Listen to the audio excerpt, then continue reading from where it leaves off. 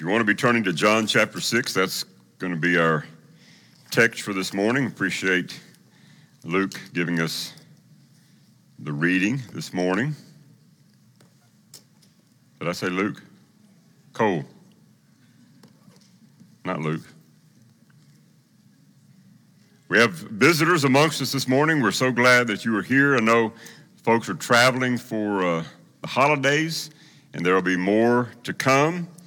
And we've got Haley home with us. She got in Friday night late and going to be here for the week of Thanksgiving before she makes a mad dash back to finish up finals before Christmas. So glad that you are with us this morning. God is so worthy of our praise, our attention, our love, our adoration. The story is told of two old friends who bumped into one another one day on the street, hadn't seen each other for a long, long time, and one of the guys looked really, really sad, just almost on the verge of tears.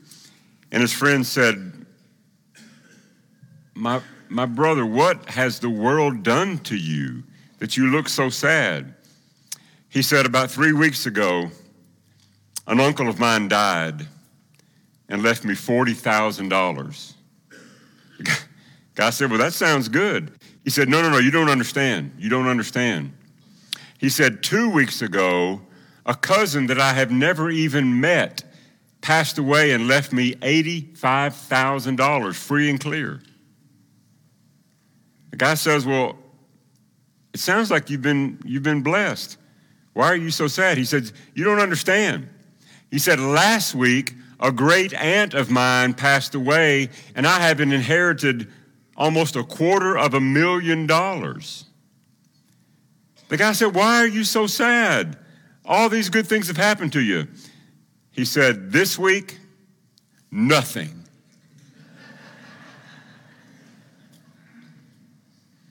You know, when we start to receive things on a regular basis, even if they are a gift, after a while, we sort of begin to expect it, don't we?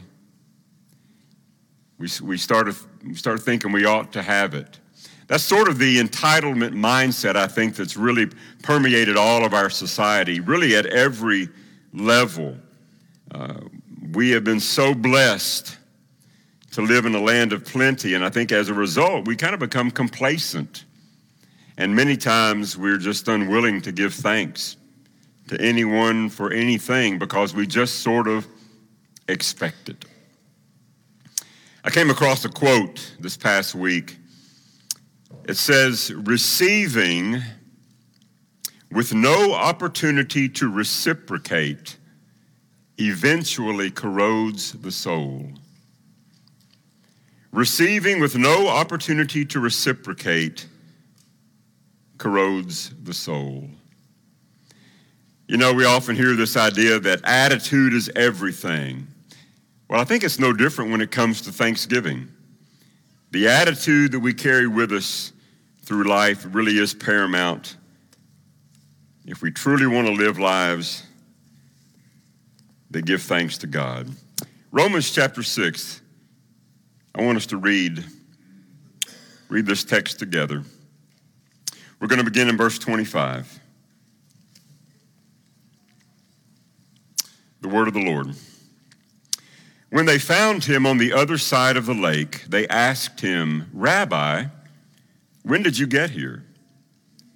Jesus answered, I tell you the truth, you are looking for me, not because you saw miraculous signs, but because you ate the loaves and had your fill. Do not work for food that spoils, but for food that endures to eternal life, which the Son of Man will give you. On him, God the Father has placed his seal of approval. Then they asked him, what must we do to do the works God requires? Jesus answered, the work of God is this, to believe in the one he has sent. So they asked him, what miraculous sign then will you give that we may see it and believe you? what will you do? Our forefathers ate the manna in the desert. As it is written, he gave them bread from heaven to eat. Jesus said to them, I tell you the truth, it is not Moses who has given you the bread from heaven, but it is my Father who gives you the true bread from heaven. For the bread of God is he who comes down from heaven and gives life to the world. Sir, they said, from now on, give us this bread. And then Jesus declared, I am the bread of life. He who comes to me will never go hungry, and he who believes in me will never be thirsty. But as I told you, you have seen me, and still you do not believe.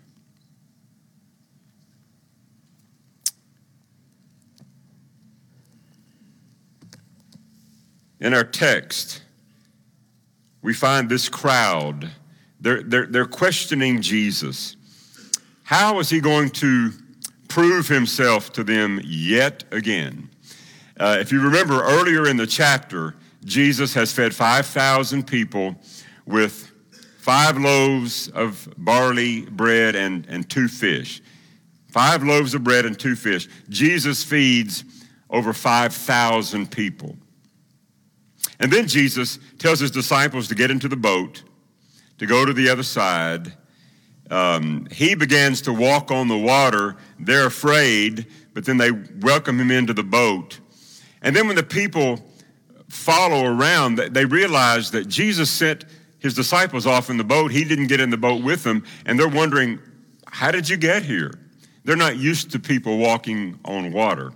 But they're saying, how did you get here? This is blowing our mind. And Jesus is like, you're hunting for me, not because you really, really are interested in what I'm talking about, but because you ate, because I fed you. You see, Jesus knew that the people were hungry. He saw that need, and he met that need. But now the people have a perceived need, if you will, and they want Jesus to meet that need, and Jesus is not interested in that. It's almost as if Jesus is saying to them, you're looking at me like it's a circus or some sideshow, and you're asking for me to do another sign.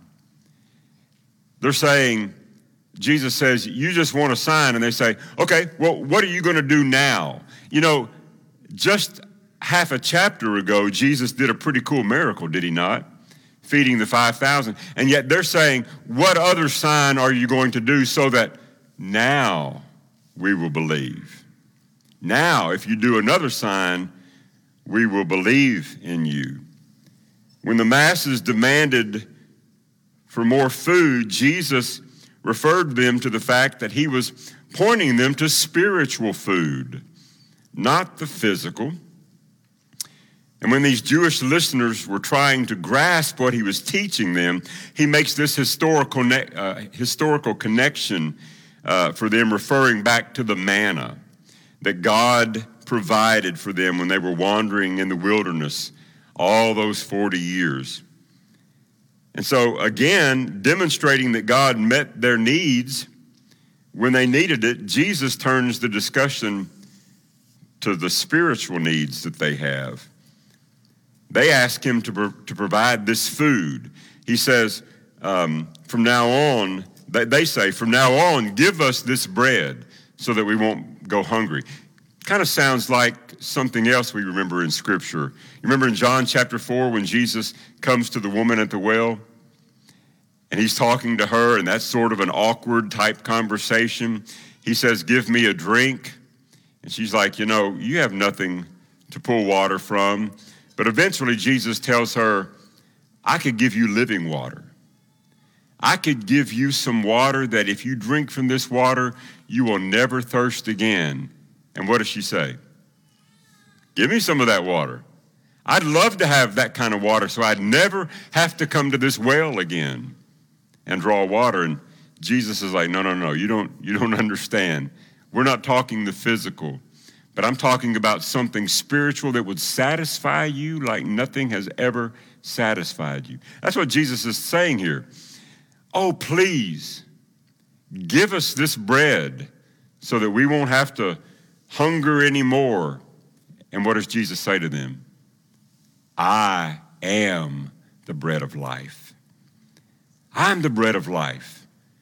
I am all that you really need. With a belief in Jesus, they would never be hungry again, at least not for anything that really is significant. They would never be hungry for anything that was really, really important.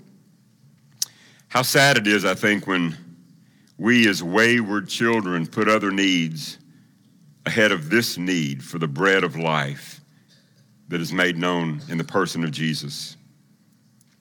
Jesus Christ is the only real need that we have to live a life of eternal blessing.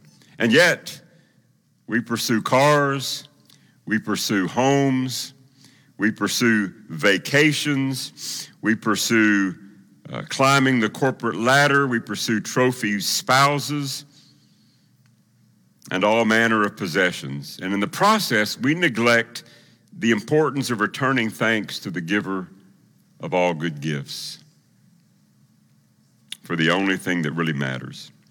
Brothers and sisters, we have been so blessed by God in ways too many to number. We used to sing the old song, Count Your Many Blessings, name them one by one. We could begin to do that and spend the rest of our lives and never come to the end of how much we've been blessed. But sometimes we're just like the people in our text today.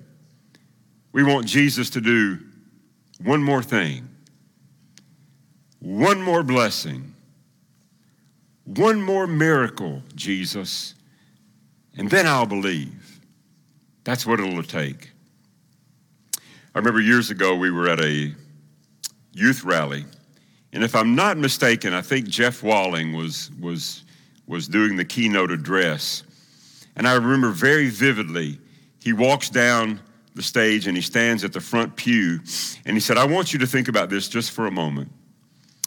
He said, if I had one of you come up here and stand next to me, and I had a limitless supply of $100 bills on the front pew, and I began to just lay those in your hand, in your palm. 1, 2, 3, 4, 5. He says, when would you tell me to stop? 12, 13, 25, 30, 100, 100. When would you ever say stop? Oh no, $5,000, that's enough. I don't need any more. I'm good. Well, but what about 5,100, 5,200? What if you got to 1 million? Would that be enough? He said, when would you ever say stop? Because we always just have that mindset, just one more. I could do something else with just one more. That's the way it is with us in our flesh. That's the way it was with the people in our text. What is it going to take to really believe that you are who you say you are? Well, just one more thing, Jesus. One more miracle. One more blessing. And then I'll put my faith in you. Then I'll put my trust in you. Then I'd be able to return thanks. It's almost as if they were viewing Jesus' ministry as just a magic show. They weren't satisfied with the things that he had already done to demonstrate his power, to demonstrate that he was that bread of heaven. They wanted yet another demonstration of his power. It seems to me like it was well past time for them to believe in Jesus and also to believe in the one that had sent him. Maybe you aren't feeling too blessed this morning. And for some of you here this morning, I know it's a struggle.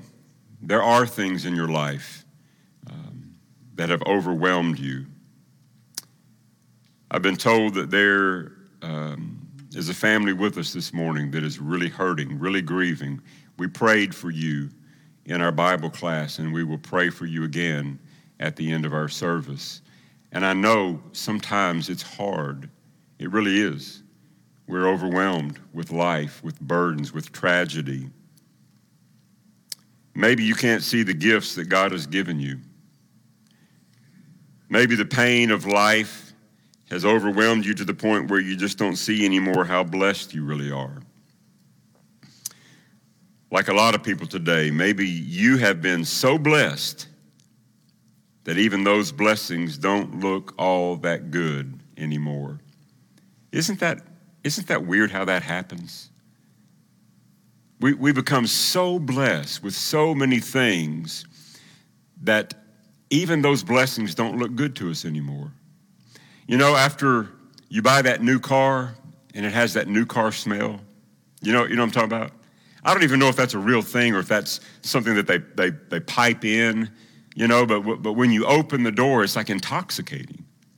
It's like you can smell the rich Corinthian leather, you know? You remember that commercial? Ricardo Montalban, rich Corinthian leather. I don't know what it is, but it's like I've got to have this. But you buy it, you take it home, your 3-year-old leaves a crayon in the back, it melts on the back seat, and the sippy cup, you know, gets spilled, and it doesn't take long, and the new is gone. The new is worn off. It just doesn't look that good anymore. It doesn't even smell that good anymore. Sometimes we are so blessed that even those blessings don't seem all that good. How can we overcome this earthly mindset, this apathy, and be brought into more of a true spirit of thanksgiving in a culture that says, get out there, enter into the rat race, try to get all the status that you possibly can, get everything that you can, go for the gusto. I think it was years ago, Lily Tomlin, if anybody remembers that name, Lily Tomlin said this. She said, the problem with the rat race is that even if you win the race, you're still a rat. You're still a rat. That's the problem with the rat race. And that's what the world is pulling us. The world is pulling us into that rat race, and we've got to stop, and we've got to step back and say, no, that's not what I'm here for. We talked about that in Romans 12 this morning. Do not conform any longer to the pattern of this world, but be transformed by the renewing of your mind. We're not going to enter into the rat race because that's not what it's about. We are already so blessed. I got a few suggestions for us this morning, and then the lesson will be yours. Be thankful that you don't already have everything that you want. If you did, what would there be to look forward to? Be thankful that you don't already have everything you want. Be thankful when you don't know something, because this gives us an opportunity to learn. My wife and I make fun of this all the time. Used to, when you didn't know something, you would ponder it, you would think about it. Maybe if you couldn't remember something, you try your best to come up with it, or maybe try to figure out where I could go to find the answer. You know what we do now? We just Google it. Oh, there it is. We don't ever wonder about anything anymore, because if we don't know it, we just Google it. But be thankful when you don't know something, because it might give you the opportunity to learn something new. Be thankful for the difficult times. That's really hard. That one's really hard, because it's during those times that you grow. Rarely do we grow when everything is just going really smoothly. It usually is when there's a struggle, when things are hard. And isn't it funny how a lot of the times when you go back in time and you are talking with somebody and you say, yeah, when I was in college, I ate ramen noodles 8 days a week. and didn't have anything, and we got married and we moved into this old ratty apartment, and every now and then a mouse would run by, and we just had a broken down car that we had to push half the time, and you look back on that and you're like, man, those were the days. We just really were in love, and we didn't care about any of that kind of stuff, and you really look fondly back. Now, you don't want to go back to those days, right? You don't want that old car. You don't want to live in that old apartment, but you look fondly because there was a struggle there, and you were making it, and God was helping you. And then sometimes we arrive, and we look back at those times as some of the best times of our lives, because it's during those times we grow.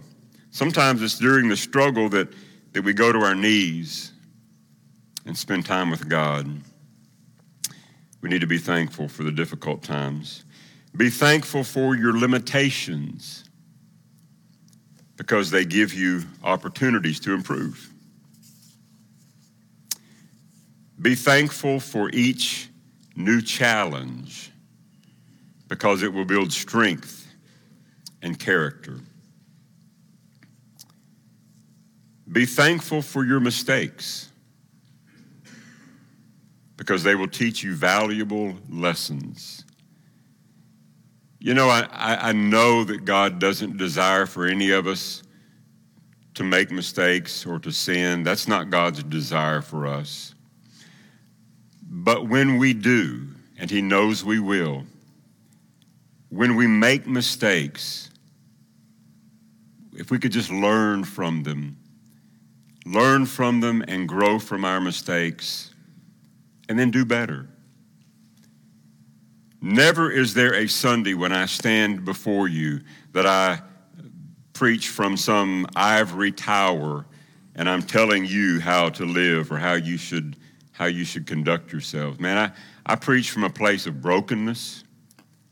I preach from a place of heartache at times, a place of guilt, shame, past experiences, struggles that I've been through.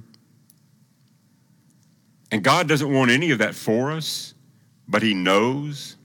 And if we will just learn from those mistakes, God can use us for His glory. God can use us through that pain to help someone else, because we have that experience. That's why Jesus became flesh. The Hebrew writer says, "For we do not have a high priest who is unable to sympathize with our weaknesses, but we have one who is tempted in every way, just as we are, yet without sin." Thank you, Jesus, for that. Be thankful when you're tired and weary, because it just might mean you have made a difference in someone else's life. It's easy to be thankful for the good things. Lord willing, we're going to gather around tables on Thursday, hopefully with family, friends, loved ones, and we'll pause and we'll give thanks to the giver of all good things.